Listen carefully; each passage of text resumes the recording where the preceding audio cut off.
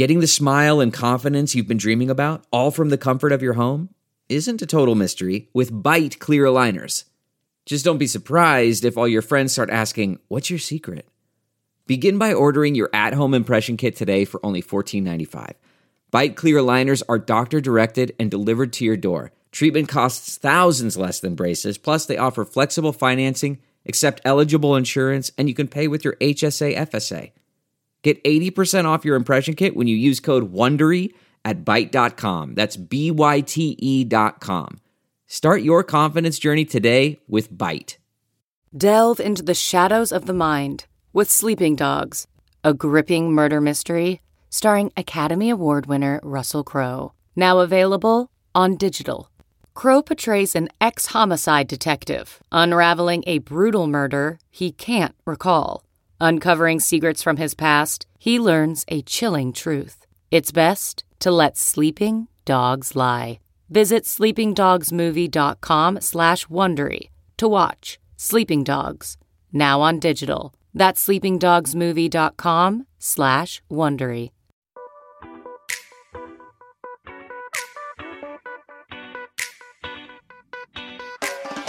You're listening to The Hash, Rehash Edition.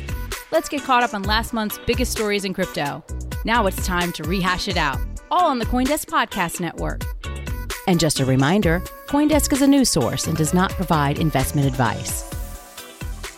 Hello and welcome to The Hash. We're joined today by George Sonderly, David Morris, Wendy O, and Jen Sanasi. And we have Will Foxley as well. Three Arrows Capital is a hedge fund that is looking pretty bleak at the moment. Three Arrows Capital put out a tweet yesterday saying that they are looking at resolving the situation with their funding after being liquidated by at least a few different large lenders in the space. At the moment, we don't have a lot of information or insights into Three Arrows Capital's book. At one point, they had about $18 billion under management through both VC investments and just also trading. Of course, I was at the peak of this bull run, so November 2021. Since then, Bitcoin's price and all these assets prices have bled out. So their assets under management were probably around $3 billion. It looks like they had a $400 million liquidation on their books, which put them into an insolvency period. Pretty tough look. Zach, I want to throw this one up to you, get your take on it. Yeah, that was the tweet coming out of silence after much speculation in the market as to whether or not 3AC was down bad. And that tweet, oh man, that's a statement right there. This is the follow-on effects of what's happening in the market right now. And we're seeing Titan. These are titans of the trading world, suggesting that, things aren't as great as they once were. So watching that stuff happen, watching it unfold on chain through labeled wallets is something that our reporters and others in the space are doing. And it is quite the sight to behold. The situation here of these interlinkages, that's what this story is really about.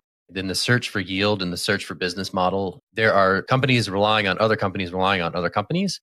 And there is within the crypto circle potentials for spillover effects. And I think what Celsius has done is initiated some of those dominoes. Some people are going to be strong enough to weather that. Others may be in dicey shape right now. We may learn more about that soon. But it is interesting to watch sort of these questions about these interlinkages and their robustness in these times of crisis. That's the big question that stories like this are really about. But one of the things that I want to kind of add to this type of behavior happens in TradFi. It happens in traditional business. A lot of businesses are kind of interlinked and they work together and they rely on each other. So it's not something that we haven't seen in traditional markets. It's nothing new. It's just with crypto, I feel like it's a little bit different because we still don't have set regulation from the SEC. Just had to throw that out there. Good thought. Good point. We're going to talk about Voyager Digital, which is a big-time crypto broker, also publicly traded in Canada. We're talking about the incremental update here that they've cut their daily withdrawal limit to $10,000, down from $25,000. But the big story here is that the ramifications of making a big old loan to Three Arrows Capital, they are rearing their ugly head. They saw their stock price tank about 60% yesterday in stock market trading. And now there are serious concerns from people in the street as to whether or not they can survive this crisis. Pretty crazy to see, but now again, we are seeing the ripple effects of Three Arrows Capital not being especially solvent at the moment. So I'm going to toss this straight to Will for his thoughts on the latest from Voyager. What's going on here, man? What's the deal? Okay, let's talk about Voyager Digital, which is experiencing a lot of liquidity issues, and their stock is taking a pummeling because of that. They lost about $700 million to Three Arrows Capital. What seems to be Three Arrows Capital basically taking people's money, high leverage trading it on long tokens, and then burning and exploding. It seems Voyager was loaning out a lot of money to Three Arrows Capital, and now they are on the short end of the stick. Of course, a lot of firms came out in this basically unscathed or doing okay. So Galaxy Digital was one firm that was able to get out of it, it seems. BlockFi was also able to get out of it. There was a few other firms that had loaned a lot of money to Three Arrows Capital and were able to get out by seizing collateral that they had on the books from Three Arrows. But that was not the case for every firm, right? So we see with Voyager Digital, they are stuck with nothing. And I know that Three Arrows Capital is trying to use some of the assets they still have on their books in order to get themselves out of the situation. But it's tough, right? Because what you have with Three Arrows Capital is basically two types of assets, either VC investments that are illiquid and not going to be worth anything for quite a while, or tokens that plunged in price so dramatically and so quickly that your collateral didn't become worth much unless you, for some reason, wanted to have that Bitcoin. Most people want dollars, though. So most people got the tokens, they got the assets off the books, and now Three Arrows Capital is left with this VC illiquid holdings in future startups that could be worth something one day, but that's not enough to appease stockholders for Voyager Digital right now. Zach, throwing it back up to you. Yeah, you're also starting to see some, token lock schedules hitting crypto Twitter as to 3AC's holdings. So it's going to be interesting to see if some of the tokens that they're holding see a dip in price when they become unlocked and are potentially sold to make up for some of these shortfalls elsewhere. So, when we're talking about Voyager here, this is no small chunk of change, right? They lent 3AC over 15,000 Bitcoin and 350 million in USDC, right? So it's something like present value of at least $600 million was lent to 3AC, largely, I'd imagine, on the reputation of Three Arrows Capital being pretty sophisticated traders in the market. But I think what is being exposed now is that that's not necessarily the case. They're down bad, and these are some of the ripple effects that we're seeing play out across the industry. Wendy, curious for your thoughts. I'm going to throw it your way. What do you see in here when you see this Voyager story? It's all bad to me. It's kind of scary because we put a lot of trust into these centralized platforms because let's face it, we use these brokers, use these exchanges as a great way to onboard and buy Bitcoin or whatever crypto asset you want. And we've now seen the effects of maybe trusting parties who weren't necessarily trustworthy. I'm hoping that things get better, but at the same time, we need to note that they are going to probably be dumping on the open market when we do get these token unlocks because they're going to have to pay some of their creditors back. I'm reading some of the rumors on the internet, and supposedly there's you seeking legal help and whatnot. But I don't know if that's going to be enough to kind of sustain the market. And I think once we actually see them capitulate, that's when we'll see Bitcoin capitulate and we'll start to actually move sideways for the remainder of the bear market. Where in the world is Suzu and Kyle Davies? Well, they're not in Dubai. So the only Three Arrows Capital we know of in Dubai is an air conditioning company and not the mega hedge fund that blew up 2 weeks ago. Zach, I'm going to throw this one over to you for your take on it. Really interesting and great reporting from Sam Reynolds following up on Three Arrows Capital, saying they were based in Dubai, but none of the paperwork was there. I'm here for the where in the world is Carmen Sandiego illusion, and I would ape in hard to any NFTs that are produced in the Carmen Sandiego canon. So just FYI, speaking to emotional attachments to old game/toy brands, that one needs to be stated. Thank you, Will. About the story itself, this is a fantastic little find, right? Three Arrows Capital sort of made it known through some CoinDesk reporting, actually, that they were in the process of moving to Dubai. And then, according to statements made publicly on stage, they were also looking to bring in about $5 billion for some fresh funding. So the fact that this was in the works, this was announced at the end of April. Obviously, we know what has happened in the intervening time period. Clearly, there was the Luna implosion in which 3AC was involved. And subsequently, they've faced alleged insolvency and quite a bit of drama and bad headlines. So the time aspect here is important. Even if this was to be in the works, those plans may have been derailed hard by the market condition that they faced and market condition that they, abated in its quickly deteriorating state. So the fact that they didn't get this one over the finish line doesn't necessarily surprise me looking at the timing of this, but it is always good to consult the public record and to confirm with regulators as to whether or not the stated plans of a crypto company were ultimately followed through upon by the letter of the law. And in this instance, that doesn't seem to be the case. David, saw you. So I'm actually just going to offer a theory for the question that was posed earlier. I think Suzu and Kyle Davies are in the trunk of a Nissan that they borrowed from Carlos Ghosn in a shipping container on the way to a non-extradition country. That's my theory. But other than that, I don't know what the takeaway is here from this particular piece of news, except that, a lot of things that were in progress are not going to happen. Oh, yeah, Jen. I just have a quick little tidbit to add to Zach, what you were saying. In the story, it says it actually only takes 4 to 5 days to register a company in Dubai. While the timeline was tight from when they announced it till what happened, it wouldn't have taken that long if they were actually in the process of doing this. And so makes you think, but Will?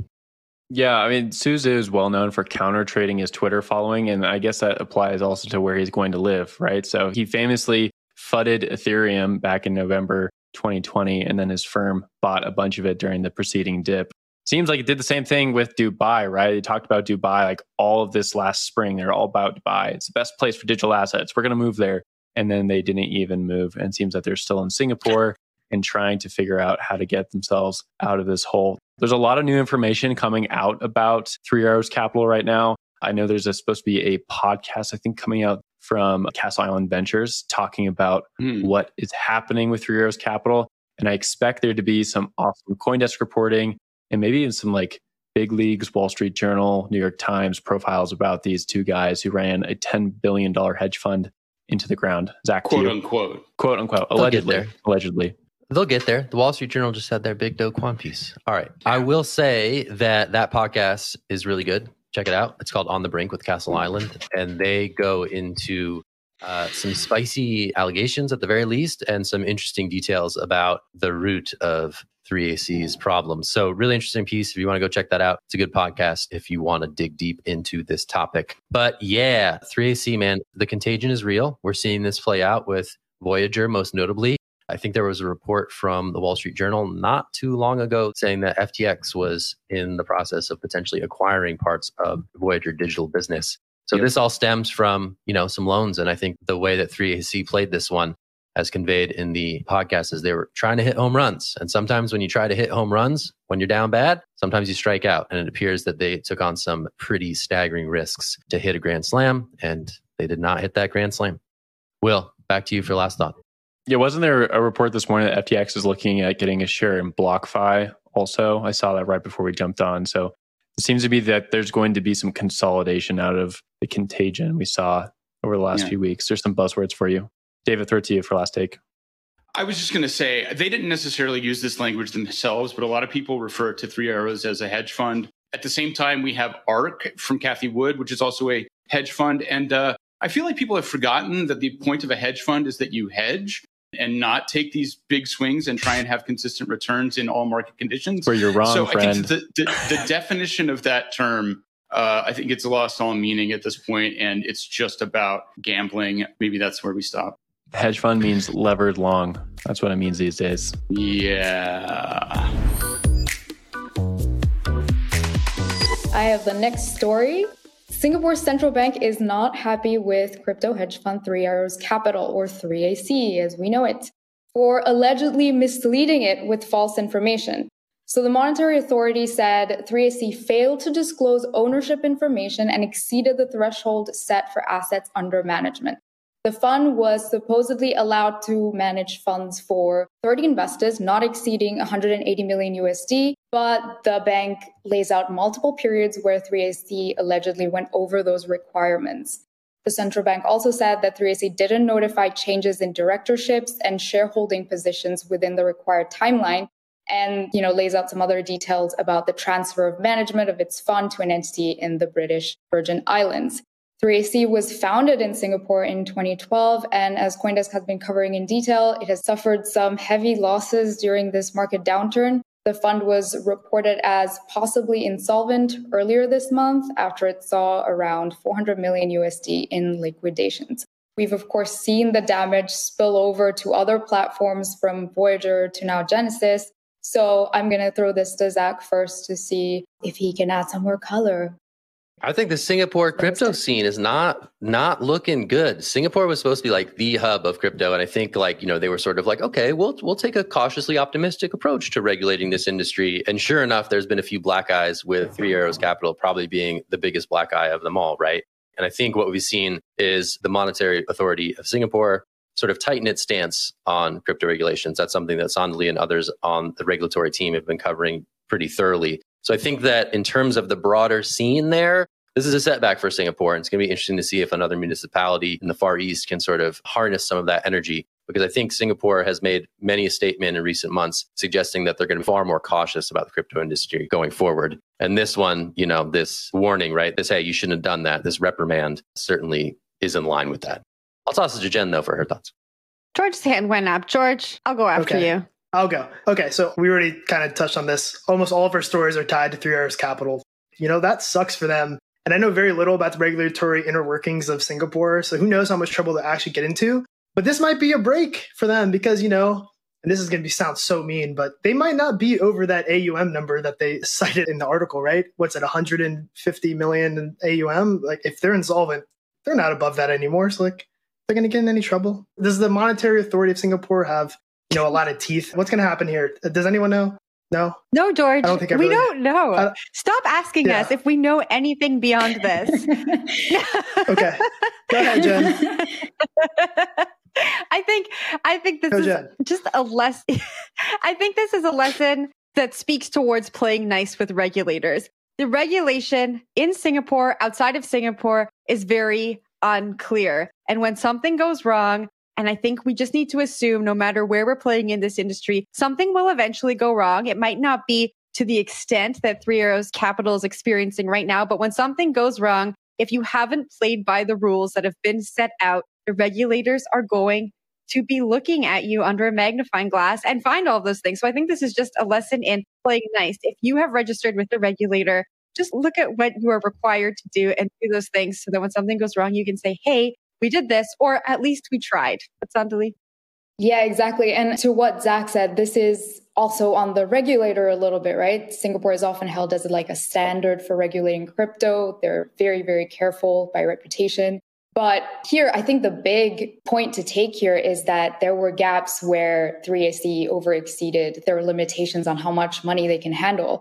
And the regulators sort of missed that. It's like, what were you watching? This is one of the biggest platforms in the world in this industry. How did you miss this? All these other details about changes in management and things like that, those are minor things and can distract from the bigger point, which is the capital issue and what they were doing with that. So I agree with Zach that this is a kind of setback for Singapore as a regulator. So it will be interesting to see how it responds to this market downturn and all these insolvencies and liquidations.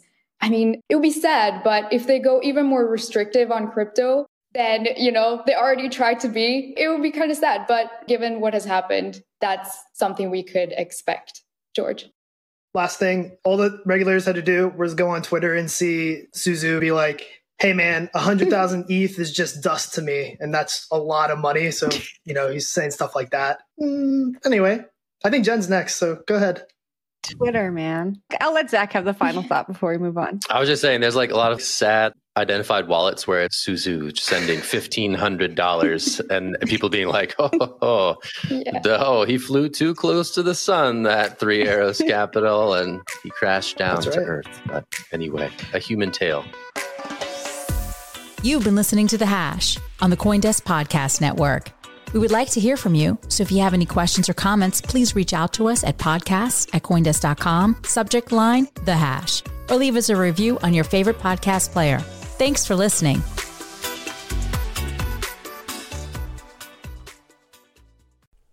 Spring.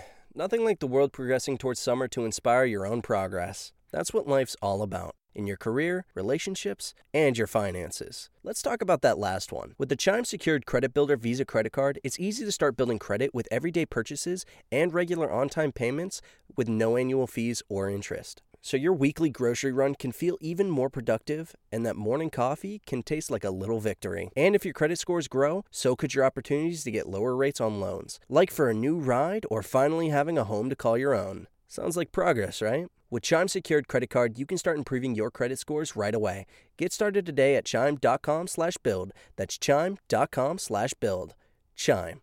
Feels like progress. The Chime Credit Builder Visa Credit Card is issued by Bancorp Bank N.A. or Stride Bank N.A. Members FDIC. Out-of-network ATM withdrawal and OTC advance fees may apply. Terms and conditions apply. Go to chime.com/disclosures for details.